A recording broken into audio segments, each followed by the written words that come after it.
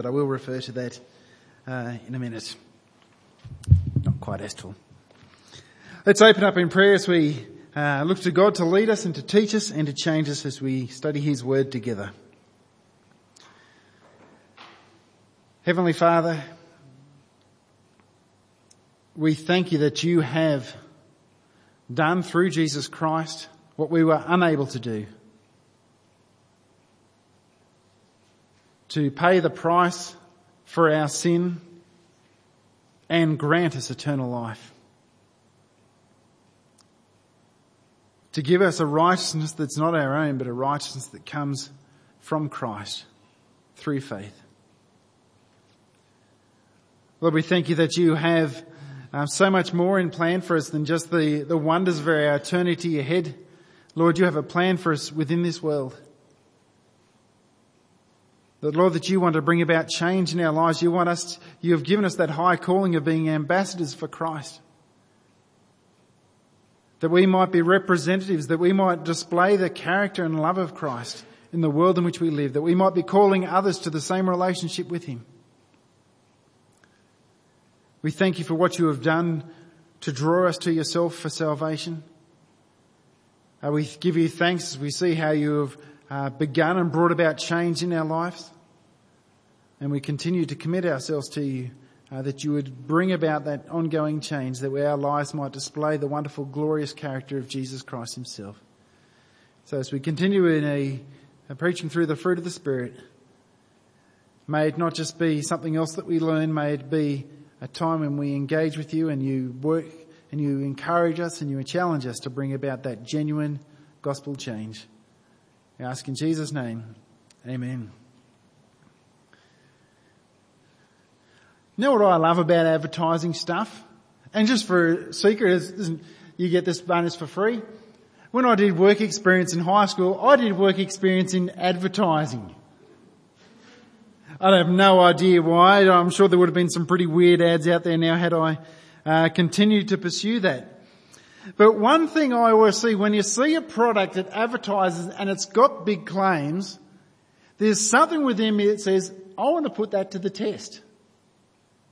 Like Corel, and I'm not promoting them, have a plate they call Unbreakable.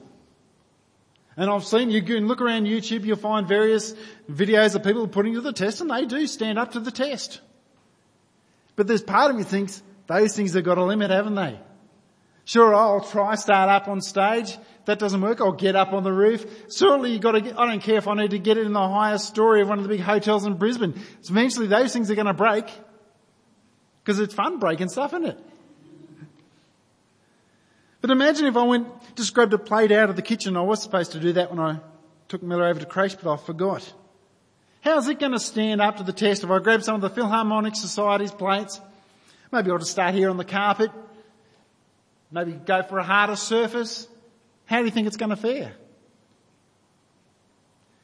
We know when we see our everyday home plates, we know just by looking at certain objects, what's going to happen if we put them under pressure. We know what things are going to break. We know what things are fragile. People aren't that easy to read. You can't tell just by looking at someone who is fragile.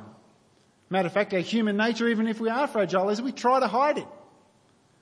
Something like the plate, when you drop it or you do something to it, you see immediately what's going to happen. You could hurt and damage someone majorly and have no visual cues that you've done that.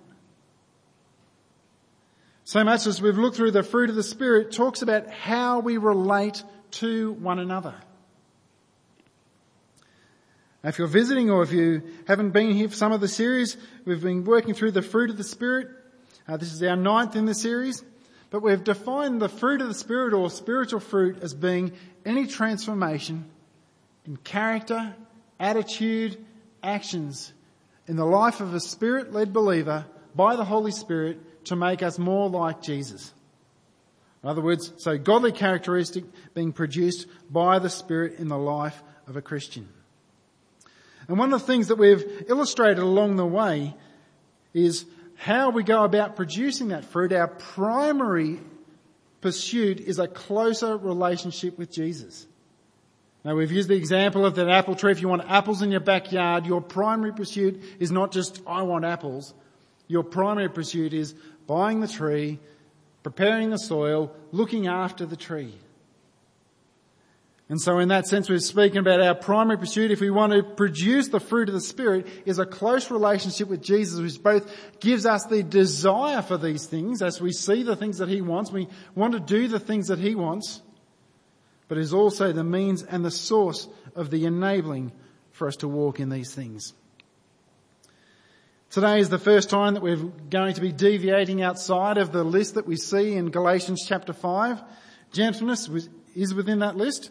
But today we're also going to be looking at compassion, which you would have noticed is in the reading that we had before the sermon. Following week we're going to look at self-control. Then the week after that, another one outside the list, we're going to look at thankfulness. But why looking at things like compassion, things that aren't in the list? Now we saw in Galatians 5 that it said at the end of it in verse 23, and things such as these. As though it was never intended to be a comprehensive list. Like if the fruit of the Spirit is God's character on display in the life of his people, God's character is not limited to a list of 9 things. And nor is this the only passage which speaks about the types of things that we are called to produce. Matter of fact, you would have noticed in the reading that we had from Colossians 5, there is a very similar structure to that in Colossians 3. Where there's a list of things that says, these things are your fleshly nature, these things need to be put to death, these things need to be put off. Yet equally there is a pursuit of this new godly character enabled by the Spirit. Like in verse 5 it said, put to death which belongs to the old earthly nature. Then verse 12, put on then, as God's chosen ones, holy and beloved, compassionate hearts, kindness, humility, meekness and patience, bearing with one another, and if one has complained against one another, forgiving each other, as the Lord has forgiven you. So you must also forgive. And it goes towards the end, and be thankful. The things I've got highlighted there are things specifically that appear in this list that are outside the list of Galatians 5, 22 and 23. So while we're going to finish this series in a couple of weeks, we're still not going to have covered everything that could be described as being the fruit of the Spirit. But firstly, we're going to look at gentleness. When was the last time when you were talking with someone about how you could pray for them, someone says, I would like you to pray for me that I would be more gentle? Anyone? When was the last time you heard someone say, I'm really struggling to be gentle? When was the last time you prayed for yourself that you would grow in gentleness? Ever? It's an interesting question, because sometimes people think, where does gentleness fit into the Christian life? There are 3 passages that are very similar to Galatians 5, including Galatians 5. There's one in Colossians 3 we've just read. There's also a similar one in Ephesians chapter 4 that talks about putting off the old fleshly nature and putting on the new godly character. And guess what? In every single one of those 3 lists and the godly character, you'll find that gentleness appears in every single one of those 3 passages. See it there in the Galatians one, gentleness. Colossians, in case you miss it, it's the same word that we see there. It's translated in English as meekness. It's the same word that's translated as gentleness elsewhere. And you see it also in Ephesians 4, 1-3. So why is there so little focus on something that all 3 of these passages speak about? What do you think about when you hear gentleness? Our first thoughts kind of think gentleness sounds a bit weak. Sounds a bit wussy, doesn't kind of seem like the way things fit together in my mind. Or you might come to mind thoughts of 2 Timothy where it says, for God gave us not a spirit of fear or timidity as the NIV says, but of power and love and self-control. And part of you might think, how does gentleness fit with the idea of power and love and self-control? Gentleness and power to our mindset might seem completely at odds to one another. And that's usually because we don't know what the Bible means when it says gentleness. The Bible, when it says gentleness, does not mean weakness. Matter of fact, probably a good definition would be something like this. The gentleness is strength under control, power harnessed in loving service and respectful actions to build one another up. So it is a willing surrender of such power or your position or your authority in order to stoop down for the benefit of building another person up. That is what gentleness is.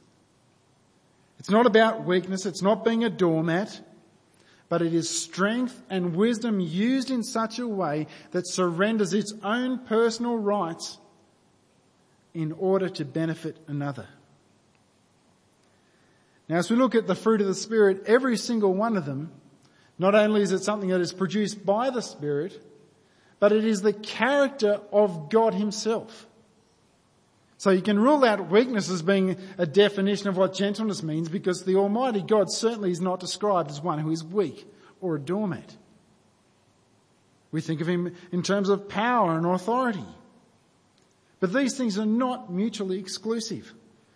Take a look at how they go hand in hand in Isaiah chapter 40. Going up to a high mountain, O Zion, herald of good news.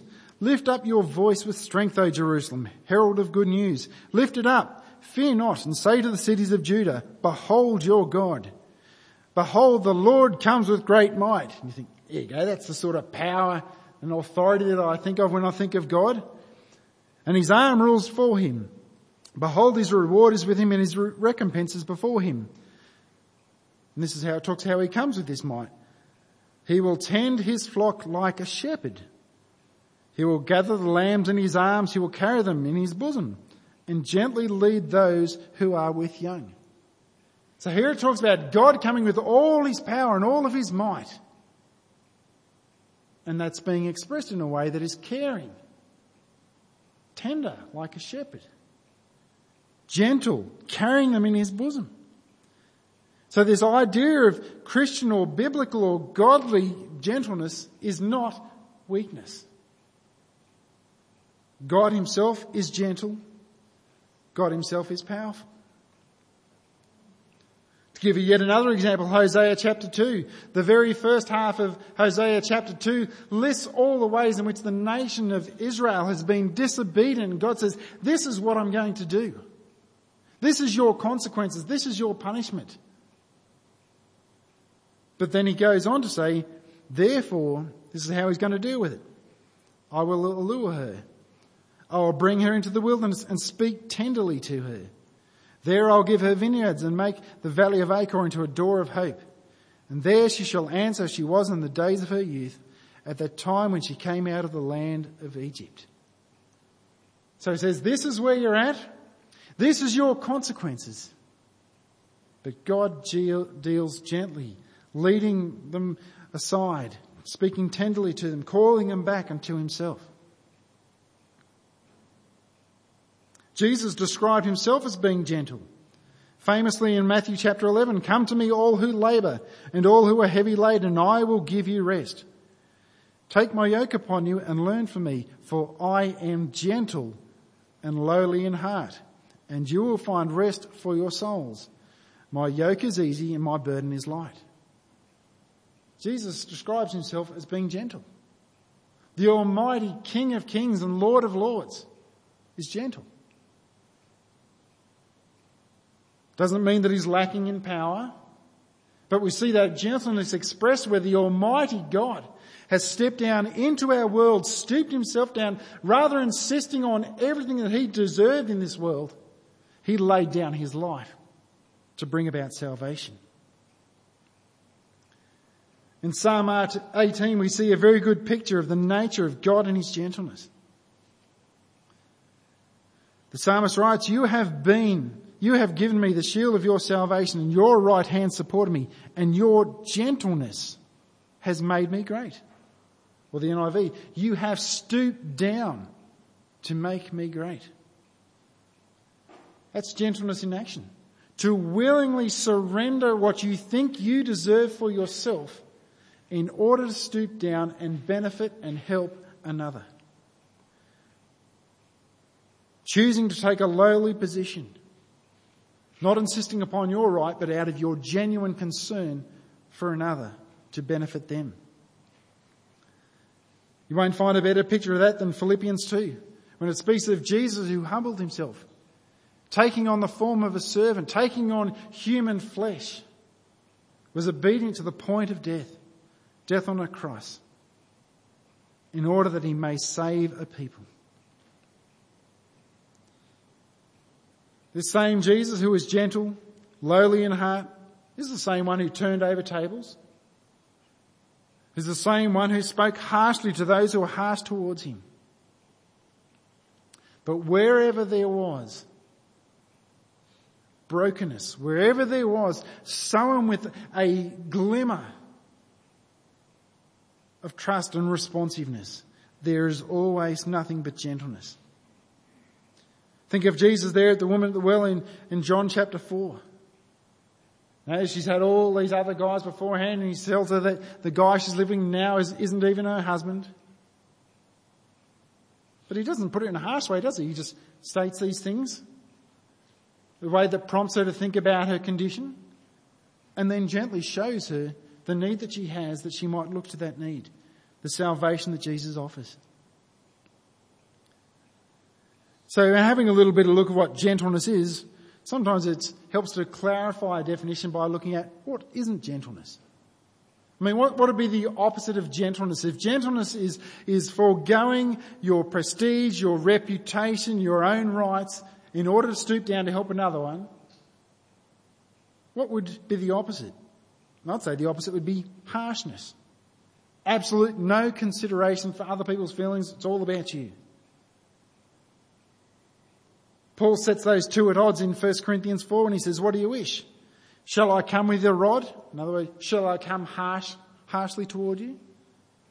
Or opposite, with a love, a spirit of gentleness. And we think back to the illustration of the plates. As I said, you can have a plate, and sometimes when you just grab a particular item, you can just tell. If you do something to it, you know what's going to happen. It's going to break. It's going to smash all over the place. People aren't that easy to read. You can do great damage to someone and have no visible idea that you've done that. People are fragile. And often the most fragile of people are also very good at hiding that. If we are to be God's family, a people who replicate the gentleness that God has replicated with us, then we have genuine concern for one another. How often do you see that someone is so passionate to bring about change in someone, that they're so keen for an outcome, that they've got so little concern for the person? It could be something like a particular doctrine, someone's got a different idea, and someone's just so keen that they think they're so wrong, they need to learn this new thing, that they just absolutely hammer them and smash them. Or maybe someone's life's just not living up to the standard which it should do, and they're very keen to see that person correct and change the way in which they live. So passionate to see that change happen that they forget they're dealing with a human being. They want a result. They want to say, I changed that person, I turned that person around. Now, as you look through the life of Jesus, you'll see that he was very firm with those who opposed him. But those who were weak, those who knew their desperate need of something else, you see the gentle way in which he dealt with them to expose their need, but also to provide for their need. Used to do a bit of work with Prison Fellowship, and this used to be their key verse. As you can imagine, inside the prison system, there's a lot of very hurt and broken people. A verse from Matthew 12:20, a bruised reed he will not break, and a smouldering wick he will not quench until he brings justice to victory. And if we are to be gentle as Christians, our concern as we deal with one another should never purely be the outcome or a particular result. our concern should be for our brothers and sisters. People are not unbreakable despite the appearances that we may give across. We shouldn't just desire a result. We shouldn't just desire to want to be perceived to be right, but we should want to gently lead someone to the right place because we are concerned about them. As Christians, we're called to be gentle and sensitive and respectful in all of our dealings. When sharing the gospel, we're told in 1 Peter, but in your hearts honour Christ the Lord as holy, always being prepared to make a defence to anyone who will ask you for the reason for the hope that's within you. Yet do it with gentleness and respect. We've seen a lot of people present the gospel or try to present the gospel in a way that just looks like dead set hate. Saying, this is how you are living, you are sick, God hates you. Westboro Baptist Church would be a very famous example of what that looks like, to do it without gentleness and respect. How we restore a fellow believer who is backsliding, we're told in Galatians 6. If anyone is caught in any transgression, you who are spiritual should restore him in a spirit of gentleness. And keep watch for yourself, lest you too be tempted. Now, it should grieve us when others around us are falling into sin. But our desire should want them to be restored to what is best for them. Not just to tell them, oh, I'm so good, I don't do this, you're doing this wrong, you need to be good like me. Probably why that verse finishes says, keep a watch on yourself, lest you be tempted. Because whatever else someone else is struggling with, we have every bit possibility of struggling with the same thing. And how would we like to be dealt with in the same situation? Even how we correct someone, 2 Timothy 2:24 and 25. The Lord's servant must not be quarrelsome but kind to everyone, able to teach, patiently enduring evil, correcting his opponents with gentleness, that God may perhaps grant them repentance leading to a knowledge of the truth. Far too often we are far too quick to try and fix a problem, and in the process we ruin the person. Gentleness is not about proving yourself to be right or showing yourself to be right. Gentleness is about desiring to bring gently the other person to the right place. Those who have kids know the way in which they would raise their kids. They're trying to guide them into the right things, to the things that are best for them.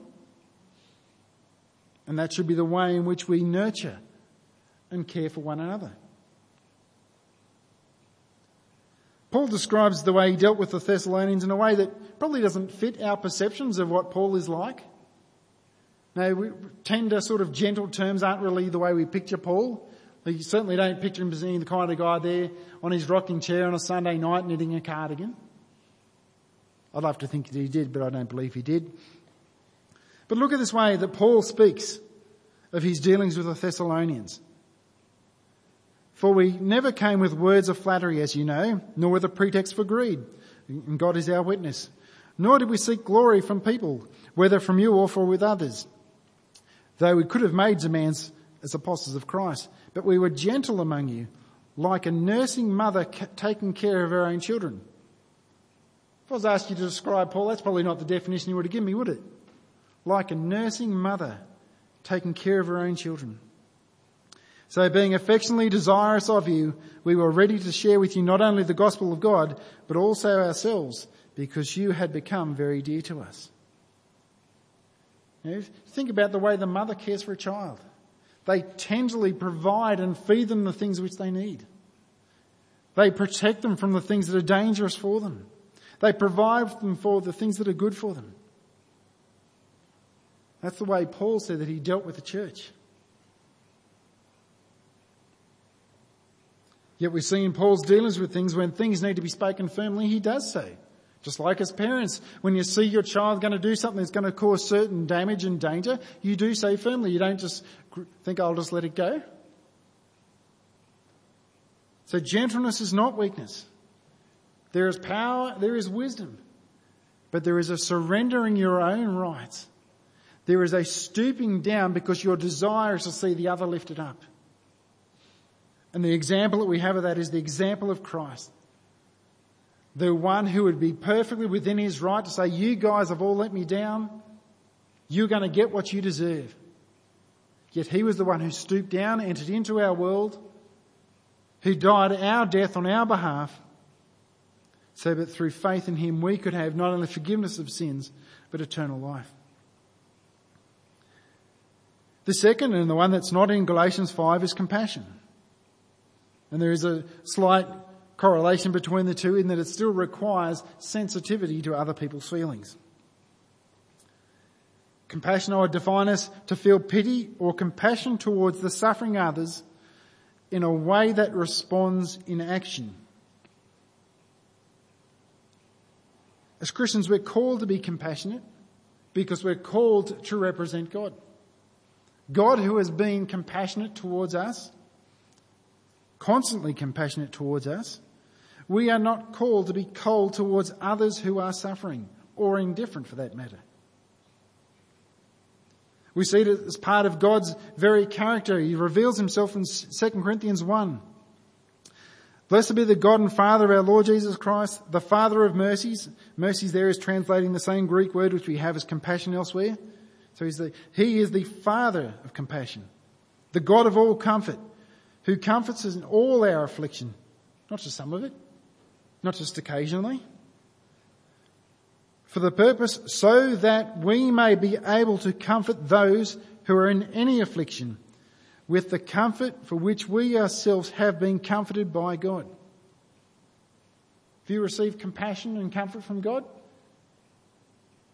Because if you have, you are called to exercise that same compassion and comfort towards others in all of their affliction.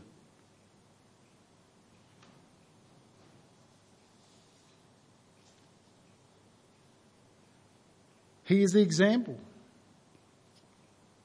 Sometimes we are so quick to forget the way in which he has dealt with us, or lost appreciation of the way in which he's dealt with us, that we kind of make it common. Yet a person whose heart is captivated by the way in which God has dealt with them will overflow with thankfulness in a way that will want to see others experience that in the way in which we interact with them also. One thing you'll find interesting is you look through, if you did a search on the word compassion throughout the scriptures, you'll find the place where it happens the most is in the Gospels. And the main time you'll see it happen is you see Jesus had compassion upon someone or a group of people and he acted. There's none of the times there where you see it says that Jesus had compassion and he just felt a little bit sad and he thought, oh well, things aren't real good for them, sucks for them. Every time Jesus sees a need, has compassion, he acts. To give one example from Matthew chapter 9, when he saw the crowds, he had compassion for them because they were harassed and helpless like sheep without a shepherd. There he said to his disciples, the harvest is plentiful, but the labourers are few. Therefore pray earnestly that the Lord of the harvest may send out labourers into the harvest. Every time he had compassion, he acts to do something for their benefit. So while compassion is indeed a feeling, it affects us emotionally, it should prompt us to do something. James even goes so far to question the nature of faith that feels something that does nothing. He says, if a brother or sister is poorly clothed and lacking in daily food, and one of you says to him, go in peace, be warmed and filled, without giving them the things needed for the body, what good is that? Well, by implication, it's no good. What's the good of saying, oh, sorry to hear that you're going through that. That's no good. And doing nothing. But some of us find ourselves in the middle of the frustration that we see someone genuinely hurting and we feel deeply for them. But we get stuck and think, I don't know what to do. I want to do something, but I'm scared I'll do the wrong thing. I'm sure every one of us have experienced that. Someone's hurting deeply. You want to do something. You're scared if you do the wrong thing, you might make it worse. But sometimes our inactivity, whether we intend to or not, can be misinterpreted by the person who is hurting and grieving as being your disinterest. I don't know the amount of times I've heard about people who are going through a really rough point in time. And they said, do you know what was the most special thing to me, the thing that helped me the most? Was friends who just came around. We just watched pizza. Not watched, but ate pizza, watched a movie. We just sat together, had a chat. We just hung out together. Just to have some people around me. Guess what? You can all do that. You can hang out with people, I believe. You've managed to get here this morning. Soon we'll find out at lunch whether or not you're also capable of eating pizza. It doesn't have to be pizza. But don't allow our sense of inadequacy to cause us or to hinder us from expressing our compassion and our concern for others. Now, some people are naturally confident in their ability and think, yep, I've got this all under control. Others, myself included, always really doubt that I actually have anything worthwhile to offer.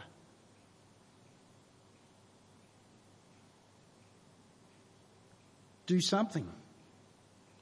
If you're not sure, pray and ask God, I want to help this person, what can I do? You certainly don't want to add to it by doing nothing and potentially communicating that you don't care.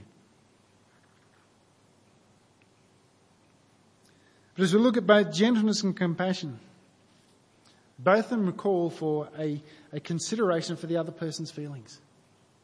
If gentleness is the opposite of harshness, it's not about you. It's about the other person. It's about you actually intentionally taking a lower position in order to benefit the other person. Because you desire what's best for them, not what's best for you. Compassion, likewise, is having a sympathy for others through their times of suffering and hardship that doesn't just feel, but thinks, how can I help?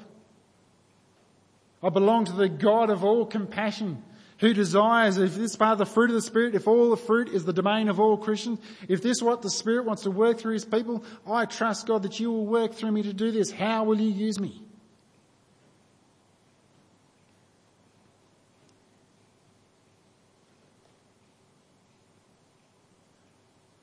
And I want to finish the way in which I think we finished in our last one as well. To finish in a time of prayer and reflection. Things I want us to think about in a time of quiet prayer is one, have you been harsh to someone? And if you have, that God would show that to you and how potentially He can bring about forgiveness and restoration. Well, what about someone that you know in your midst who is genuinely struggling? That you've thought for ages, I really want to do something. And you haven't. That God might show how we can demonstrate our care and concern and compassion for that person. But one thing I also want to add to that is I realise quite often I'll do things like this, and then when you're looking at practical instructions of how we're called to live as Christians, then we'll talk about, okay, let's pray about the things that we don't do as well as we should. The problem is that we can sometimes think, well, every week I just suck at being a Christian. I don't live up to that high standard. And that's true. We don't in any of them. So in addition to that, one thing I want us to include in our time of prayer is to think about how God has expressed His gentleness to you. How God has expressed His compassion to you. Because if all we think about is how we fail, yet we're not overly thankful for all the ways in which we abundantly receive from God of these things, then it's just going to feel like defeat, isn't it? Let's remember what God has done for us, and as we're overwhelmed, to think about how we can reflect that to those around us. So I'll have a quiet time of prayer to ponder those things where you are, and then I will close us in prayer.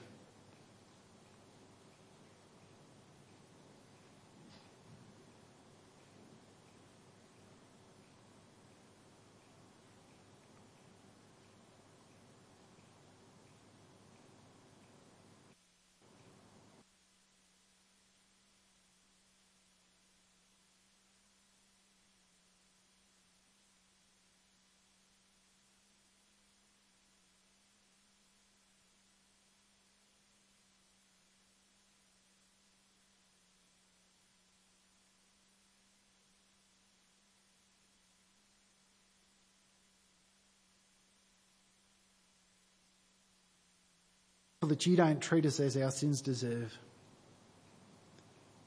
On a daily basis, I know how much I deserve to be confronted, how much you would have every right to speak harshly about my condition, how I relate to others, how I relate to you. Lord, we thank you that you are patiently bearing with us, gently reminding us of the call that you have called us to. But Lord, help us to never forget the way in which you have dealt with us. The way that you have stooped down into our world. That is the nature of your character, is to seek and to save. To come to those who are weak. To come to those who are broken. To not insist upon your right, but to act for the benefit of those in their time of need.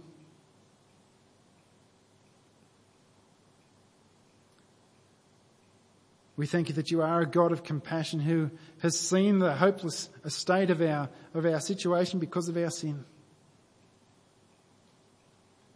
That yours wasn't just an emotional feeling, you acted.